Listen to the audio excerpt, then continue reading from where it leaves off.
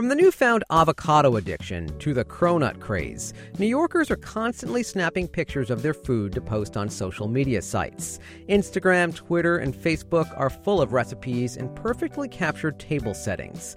For some people, going out to eat has become less about the food and more about the spectacle and aesthetic value of the meal. Hi, I'm George Bodarky, and this is Cityscape. Coming up, a visit to a cafe in New York City that sparked Instagram's obsession with matcha. Our focus was how do we get people excited about a product that's been around for over 1,000 years, that everyone lightly knows about, but how do you get someone excited about tea? But first, we talk with the founder of Brunch Boys, Jeremy Jacobowitz. His well-known Instagram account is now a new media company focused on everything brunch, and it's also Jeremy's full-time gig. Brunch Boys has nearly 450,000 followers on Instagram and a strong presence on YouTube. He joins me now on the phone. Jeremy, thanks so much for taking the time to talk with me. Of course. So how did Brunch Boys come about? Right. So about 4 years ago, I was a food TV producer, and it was always freelance. So I bounced around from gig to gig, show to show, and I'm someone that just can't sit still ever. So I was between gigs and just wanted something creatively, fun to do. And I was like, oh, maybe I'll make some brunch videos. And that was pretty much the only thought. It wasn't to have a food Instagram. It wasn't to have a business. It really was just to give me something to do. And it turned into something I couldn't even imagine. So why did you settle on brunch? So, with everything that I do, I want to try and be different. I want to give a reason for someone to care about the content I'm doing. And I just thought, okay, if it's just really me and my buddies putting this thing together, what's going to make someone want to watch this? And I thought, okay, let me pick a subject matter that maybe doesn't get so much attention. And I thought, well, I love brunch. Everyone I know loves brunch. And there really wasn't just a lot of stuff out there in the media world with brunch. So I thought, okay, if there's any reason anyone's ever going to pay attention to this, it will be because this is the only brunch thing that's there. What do you think it is about brunch that people like so much? I always say, it really, especially in New York City, it's like the one meal a week everyone looks forward to. It's like the one meal you can chill, you're with your friends, there's amazing food, there's drinking involved, there's just all these good things where every other meal during the week is rush, we're moving 100 miles an hour. And it's the one time you get to chill. What do you look for when picking that meal for your pictures? I think it's a mix of things. I think it's always what tastes the best, what looks the best, what do I think my audience is going to want, what do I want? And there's a balance to it. I think things, people like gluttonous things, but that's not always what I want to show off necessarily. So, a lot goes into it, and a lot of what goes into it is sort of using my experience as a food TV producer. I've been producing this content for years. It's just now for Instagram as opposed to Food Network. Do you notice that certain trendy dishes gain more social media traction? Yeah, in general, what's new and what people haven't seen get more traction on Instagram. If it is a dish that people have never seen before, I think people just get more excited. I think there's definitely phases of oh my God, unicorn, and oh my God, rainbow, and oh my God, that stuff. I tend to stay away from that because I don't know, food fads are sort of silly sometimes. But if someone's doing something cool and delicious, I'm happy to show it off. The best example is yesterday, I went to there's a chef buddy of mine named Jordan Andino, and he owns Flip Siggy, and he put out a dish yesterday. It's a lo mein burrito. So it's all right, it's not such a wacky idea, but it is these two foods that people love combined into one, and it's something that people really, I've never seen it before, so my audience definitely has never seen it before, and it definitely got a lot of love on Insta. How do you decide what restaurants to visit? It's a mixture. Most of it is restaurants reaching out to me. So for the most part, it's dealing with the PR. Sometimes it's as easy as yesterday, and Jordan literally texted me. He's like, hey, dude, I got something cool. Come out for it. It's really a mixture of my schedule. Have I been there before? Does the dish super excite me? Does the restaurant excite me? And I try and do about one shoot a day. So it ends up getting to about 7 places a week.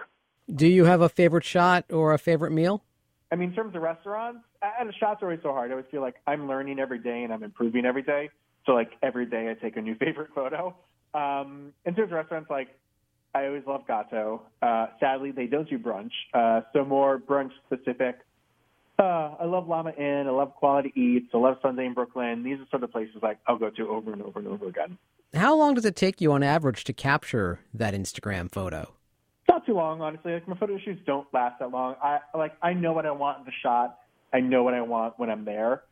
So it doesn't take that long. I'd say my shoots take about an hour. The editing honestly takes much longer than the shooting. The shooting I could be done with the dish in a minute. Editing the photos takes, when I leave a restaurant, I generally have probably 200 photos. Wow. And that's about probably 6 dishes or so. And so then it's going through those and, knocking that list down, and then editing every photo, and then picking from those edited photos what I think is best, and then which one am I going to post. So it's a longer process than you would think. How many Instagram followers do you have now? 447,000. So Wow. almost 450. And you're not just on Instagram. You are a brand all on its own now. Brunch Boys is a brand. Right. I mean, that's been the goal with it since it's become my full-time job. It's like, obviously, Instagram is where my audience is, but I would love to build that out in any way, shape, or form. So we're doing a lot of cool stuff on YouTube. We're about to relaunch the website again, sort of like plugging it anywhere I can, getting my face out there. Like, to me, like, the easiest way to grow the brand and to sort of be different is me. No one else is going to be, someone else could post photos of brunch, but no one else can be me. So the more TV appearances I could do, the more digital stuff I could do, the more hosting I could do, and grow it out everywhere. Did you expect when you went into this that it would lead to a full-time gig? This would be your full-time thing? No, never. I was still working in TV when I started it. And even when I decided to do it full-time, it was never my intention to have it be a job or truly do it full-time. I'd been on the road for about 9 months or so, back and forth, but pretty much gone doing food travel shows. And I just wanted a break mentally and physically from TV. I was just going to take 2 months, leave Brunch Boys, and go back to TV. But when I took off, concentrated on it, the account just blew up, and I never went back. Have you ever had a photo that looked delicious when in reality the dish was subpar? I mean, I'm sure I've taken those photos, but I won't post those photos. I mean, part of it is the research that I do when I go into these restaurants. It really is sort of taking my knowledge of when I was a food TV producer. I would have to cast shows for cities that I had never been to and was never going to set foot into those restaurants until we shot there. So it really did take a little bit of digging in terms of, like, how do I feel about this food, and having a little bit of a sixth sense about it. And, I'm pretty selective about where I go. Like I said, I go to 7 restaurants a week, but I could get at least a dozen restaurant invites a day. So, where I go, I'm usually I've done enough research where I trust going in there. And then 2, like, honestly, if I eat the dish and I don't think it's good enough to recommend people go in there, I won't post it, no matter how good it looks. I don't necessarily look at my thing as a review site because I don't review food. I don't critique food. But I understand that a lot of my followers use it as recommendations on where to eat. So I try and keep it as legit as possible. Tell us about the puppy brunch that you organized not too long ago. Right. So part of sort of like expanding beyond Instagram was doing different events. And especially when I was trying to grow, I just thought it was a fun way to just like take that brand and do cool things with it and meet cool people and, stuff like that. So I had the idea for puppy brunch was it's my 2 favorite things were brunch and puppy. So I figured, like, why not combine them into one? And 2, it was me realizing that New York City had changed their laws about where you could have dogs in restaurants. It used to be you need a license, and they changed it to as long as it's outside, you could have dogs there. So I knew there was an opportunity to do something that no one had ever done before, and sort of going back to the idea of trying to be different with everything that I do. I figured, well, let me throw the first puppy brunch, and I did. And it was a mixture of, it was the first event I did that was also open to the public as opposed to just influencers. So we sold about 50 tickets to, like, people. They bought tickets. We had about 50 comps between media and influencers. And then we had like 30 dogs. Everyone was allowed to bring their own dogs. We had Insta-famous dogs. And then we had dogs you could actually adopt when you went there. Do you plan to do it again? Yeah, it's something that's in the back of my mind. I'm not an event planner, and the scope of it was so much bigger than I thought it would be. And it's hard to find time to do anything, but I do get asked about it a lot. So at some point, I'll definitely do another puppy brunch. You were named one of New York City's most eligible bachelors. Who gave you that nomination?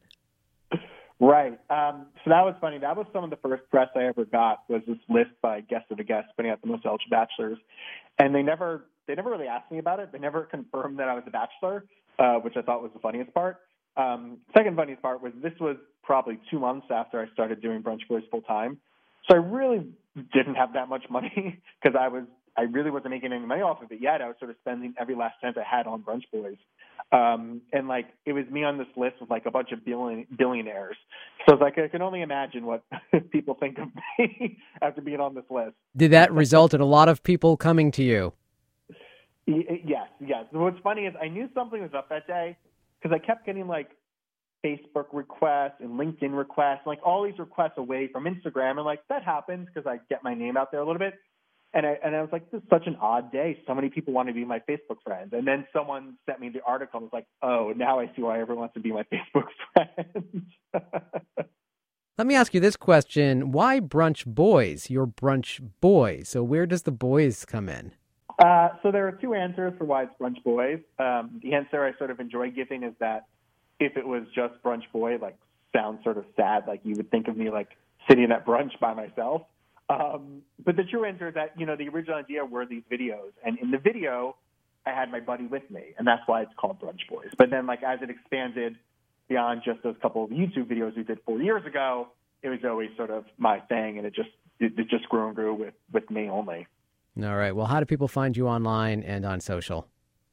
I am Brunch Boys everywhere. At Brunch Boys on Instagram, Brunch Boys on YouTube, thebrunchboys.com. Facebook, I don't know, hit Brunch Boys anywhere. You should, hopefully I'll pop up. Jeremy, thanks so much for your time. Thank you so much. Although it started as a hobby, Jeremy's account is a great example of how Instagrammers advertise for restaurants. The marketing industry has had to adjust to further promote companies digitally. On the phone with me now is Mark Liu. He's co-owner of Gourmet Marketing. Mark, thanks so much for taking the time. Thanks for having me. So tell me a little bit about Gourmet Marketing.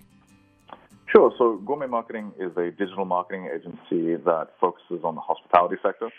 We work primarily with restaurants, bars, and hotels. We've been around since 2009, and we're headquartered here in New York. What inspired you to co-found this company? Well, I always wanted to work with restaurants. I'm something of a failed chef. I had apprenticed as a chef previously and realized that cooking in a restaurant is really hard work. So kind of left that aside for a long time and worked in investment banking and consulting, but always had the bug to work with restaurants, bars, and hotels. And it just so happened that one of my friends who was living in the same student residence as me while I was at Columbia wanted to open this marketing agency working with restaurants. And I thought this would be a great opportunity for me to kind of dive back into that world, but also, combine my skills and find a practical application for that. So that's how we initially started, and then we've been doing that ever since. So how has marketing changed over time because of social media? It's changed tremendously. I mean, when we started in 2009, we were already doing work on Facebook and on Twitter promoting restaurants and hotels, but those platforms have changed tremendously. Facebook itself is very different from what it was, 8 years ago, and everyone's had to catch up to the changes in the platforms and the way that people use it. And then you've got all of the other different social media platforms that people use. So it's really something that evolves, not even year to year, but month to month. There's always something new, and restaurants have to adapt to that. Which platform would you say is most advantageous when it comes to promoting restaurants? I think Facebook, for the time being, is still the most commonly used and the most powerful platform, primarily because that's where most people spend their time, but it's also the most versatile in terms of what you can do with it. You can post photos and events and all that sort of stuff, and obviously there's the advertising angle as well. I'd say Instagram is a close second. That's probably where we spend the second most amount of time, but really Facebook is dominant. I thought you were actually going to say Instagram, considering how many food shots I see there. Yeah, well, I mean, the reality is that Facebook and Instagram are basically, they are the same company now. And Instagram is a very close second because, we're dealing with food, we're dealing with experiences. So photos and videos are really what sell and get the most engagement. But that being said, Facebook still is where people spend most of their time. So walk me through, Mark, your approach to working with clients, working with restaurants. Yeah, so most of our clients approach us for a variety of different marketing services, and social media is usually one of the cornerstones of the packages that we offer. So we really try to dive deeply into the identity of the restaurant, trying to figure out who they are, what are their unique selling propositions, and who their target audience is. And then from there, we're developing a story. We're trying to figure out what's going to resonate the most with their customer base, and then building content and strategies around that so that they can get people to follow them, get more engaged, and ultimately spend more money at the restaurant. How varied are the restaurants that you're currently working with? Oh, we work with all different types of restaurants. We have small, family-owned restaurants, all the way up to franchises with 50, 60, 70 different locations and all different types of concepts. Would you say social media marketing is something that has been more geared toward casual businesses, or are fine restaurants also taking advantage? I would say that it's more adapted to the casual side of things, but it really depends, from concept to concept and from market to market. Ultimately, it's driven by the customers themselves. If the customers are active on social media for that type of concept, or, they're talking about it on Twitter or Instagram, then it is applicable to that restaurant. But there are certainly certain types of restaurants that aren't as active on social media because, for example, their clientele might be a lot older and therefore not active on social media. So by and large, it skews a little bit more towards the casual side of things. How do you control user-generated content, the content customers post, to produce a positive outcome for restaurants? So you can't really control the user-generated content. That's kind of the nature of the beast. But you can encourage people to post better content and incentivize them to post the kinds of content that you want them to. Sometimes that'll take the form of contests or sweepstakes, giving people reasons to post a photo of a dish that they've eaten with the hashtag. Other times we work with restaurants to actually craft the look and feel of individual dishes or cocktails so that it becomes more Instagrammable and therefore people are more likely to post that type of food. Do reviews posted on social media platforms override reviews on sites such as Yelp, Zagat, and Google? I wouldn't say that they override. I think they all form part of the same ecosystem. Typically, when we think about the customer journey between discovering a brand or a restaurant or looking for it and then evaluating it and deciding whether that's a place they want to go to or not, they'll look at a variety of different sources, Yelp being chief among them, but also Facebook and Google. So when we're thinking about review monitoring and online reputation management, we try to address all of those different channels. How important is it for a restaurant to take advantage of the trends, the popular hashtags to market themselves?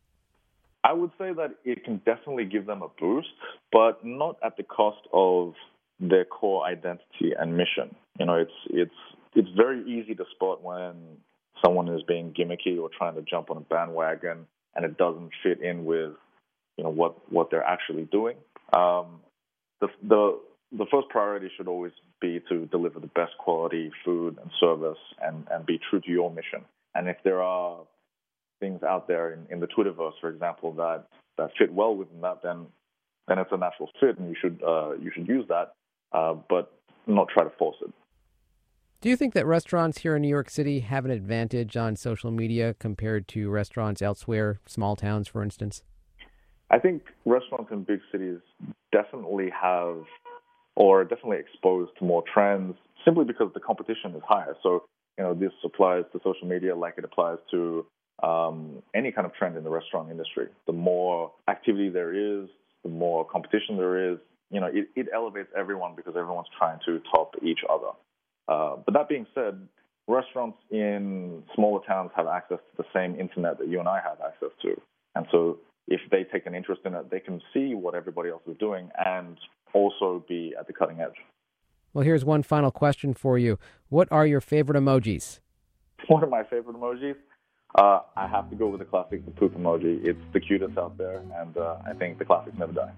Mark, thanks so much for your time. All right, thank you very much. Mark Liu is the co-owner of Gourmet Marketing.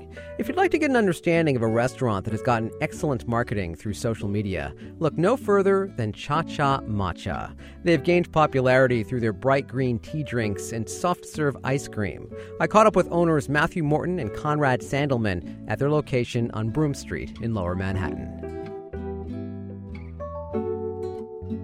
I'm Conrad Sandelman, and I'm one of the co-founders of Cha Cha Matcha. I am Matthew Morton, and I'm also one of the co-founders of Cha Cha Matcha. How did Cha Cha Matcha come about? About 4 years ago, Conrad and I were actually walking through Soho. At the time, I was kind of addicted to Red Bull. I was having about 10 Red Bulls a day, and my energy levels were kind of always at a sink.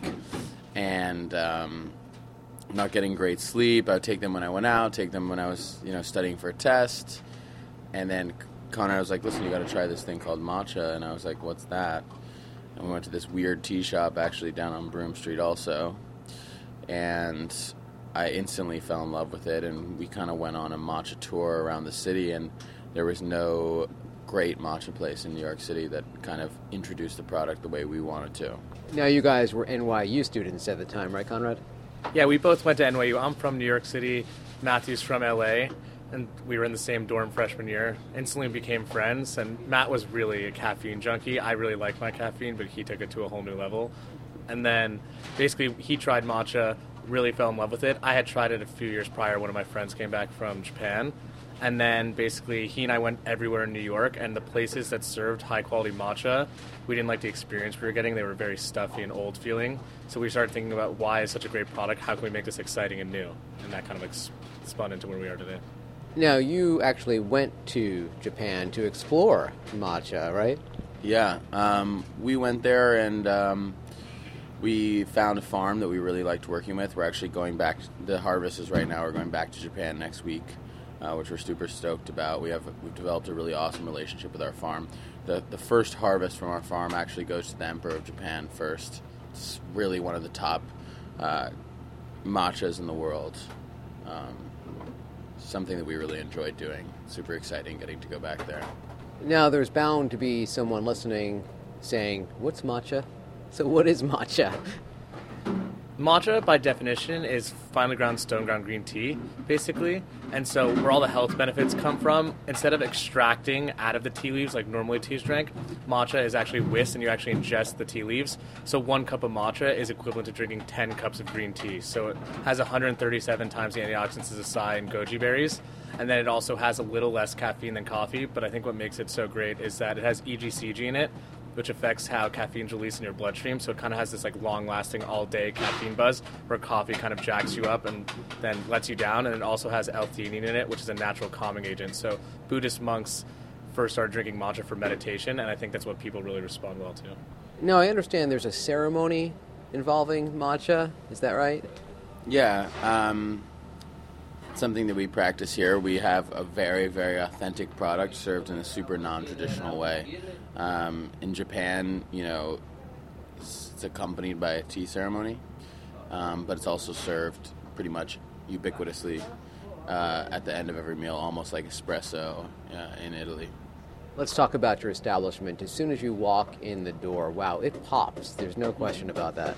Well, as we were talking about earlier, our focus was how do we get people excited about a product that's been around for over 1,000 years that everyone lightly knows about, but how do you get someone excited about tea?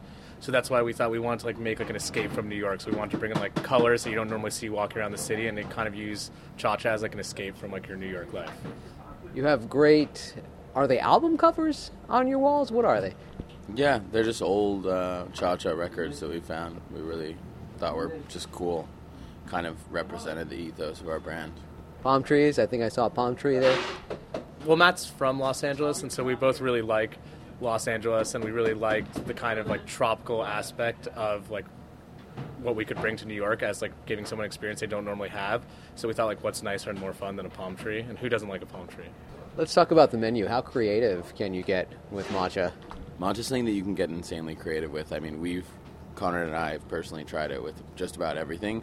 And it's not great with everything. It's really good in ice cream. It's really great in desserts and pastries. We have one of our best-selling drinks, which you tried, is the ginger turmeric matcha latte.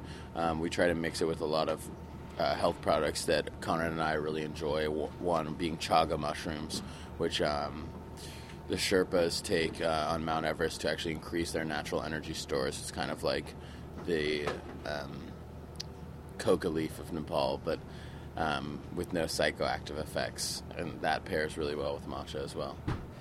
Yeah, I would just like to say where coffee kind of has this really dominating strong flavor, matcha, no matter like what you mix with, like it could be like lemonades or like any type of fruit drinks, it mixes in like really well. So it all goes back to us like trying to get people like excited about this thing that's been around for so long.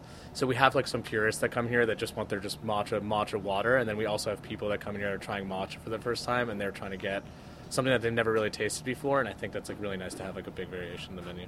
Getting back to ice cream, I see a soft serve machine in your store. Yeah, so when we were opening this store, we were like looking for pastries and developing like our pastry menu, and we're like, oh, like it'd be like pretty cool to have like a soft serve machine in here. It's like just like a childhood dream to like own an ice cream machine. And then basically it ended up, we opened in the summer, and it ended up becoming like a really big part of our business model, and I think people really like and respond well to ice cream. And now it started off as matcha and vanilla, and then we've since started rotating the other flavors, so we bring in like a new color and a new flavor every month. As I was waiting for you guys this morning, I noticed a lot of people snapping pictures, both outside and inside. What has social media done for your business? Instagram. I mean, it's definitely done a lot. I think that it's an amazing gateway to be able to connect with each and every one of your customers, and that's something that hasn't really been possible. And it's also a way to showcase all of your new products. We usually accompany our new drinks with like a video about the drink. It's a way for customers to experience the brand without actually being in the physical location, and also for others to share about their experience here. So it's definitely really helped us a lot. Conrad, how would you describe your social media strategy? Well, I would say the strategy, I think too many brands now today are just trying to push products to people. Where Matt, who actually runs the Instagram, I think he has like a good strategy of like posting like inspiration pics and like other things that like Cha-Cha finds cool. So I think people like this like personal element to it, and then when products show up, they don't feel like we're trying to like force anything on them. They're just like, oh, like Cha-Cha thinks this is cool right now, and I think people really like that. Do you enjoy looking at the photos that people take of your establishment that end up on social? 100%. We love it, you know. Have you noticed any pretty cool ones? Amazing. We repost a lot of them on our Instagram. Yeah, I think it's actually really cool because a lot of people say this. If you go to like the geotag, especially of this Broome Street store, the page almost looks curated as if someone's like running the geotag. But I think it's just a lot of people posting like really cool pictures. And I think as people, we've been open now for 19 months, people keep on trying to like reinvent the wheel of the picture. So as you go through the geotag, you find some like cool, new and interesting shots that like we never would have thought of. So, how did you settle on this neighborhood? Honestly, I think we got lucky, you know. I mean, the neighborhood's awesome, though. It's an intersection between Lower East Side, Soho, Nolita, Little Italy, Chinatown, and it's kind of the frontier and crossing point for a lot of really interesting people that matriculate through New York. What's next for you guys? We have 2 stores opening in Los Angeles in September, and we're trying to open 3 more stores in New York in the next 6 to 12 months. So, did you ever imagine you would be here when you were both just exploring matcha together, hanging out? I don't think so. Yeah, I mean, we feel so lucky. We're really thankful to have such a great team and such great customers, and we're really, really excited for what's to come. You know, our mission is to bring matcha, which is just like a really awesome, healthy product, to as many people as we can. Yeah, I would definitely say we always hoped that like we would be opening a lot of stores, but we honestly didn't really know what to expect. Like, we're both 25, we were 23 when we opened the store, and we just kind of wanted to create a place where we serve something we really liked in a fun way, where our friends would want to like come and hang out and listen to music, and then it all kind of just went a lot quicker than we thought. So. All right, anything either of you would want to add about Cha-Cha Matcha that we didn't talk about? Come in, try the ginger turmeric matcha latte or the lemonade. Yeah, I was going to say come in, try the lemonade on like a nice day. Once the spring weather finally comes, we open up the window and like listen to music and have fun. And thanks WFUV for bringing us on the show. Well, thank you so much. Big fans of NPR. Conrad, thank you. Thank you. Everybody loves to cha-cha-cha.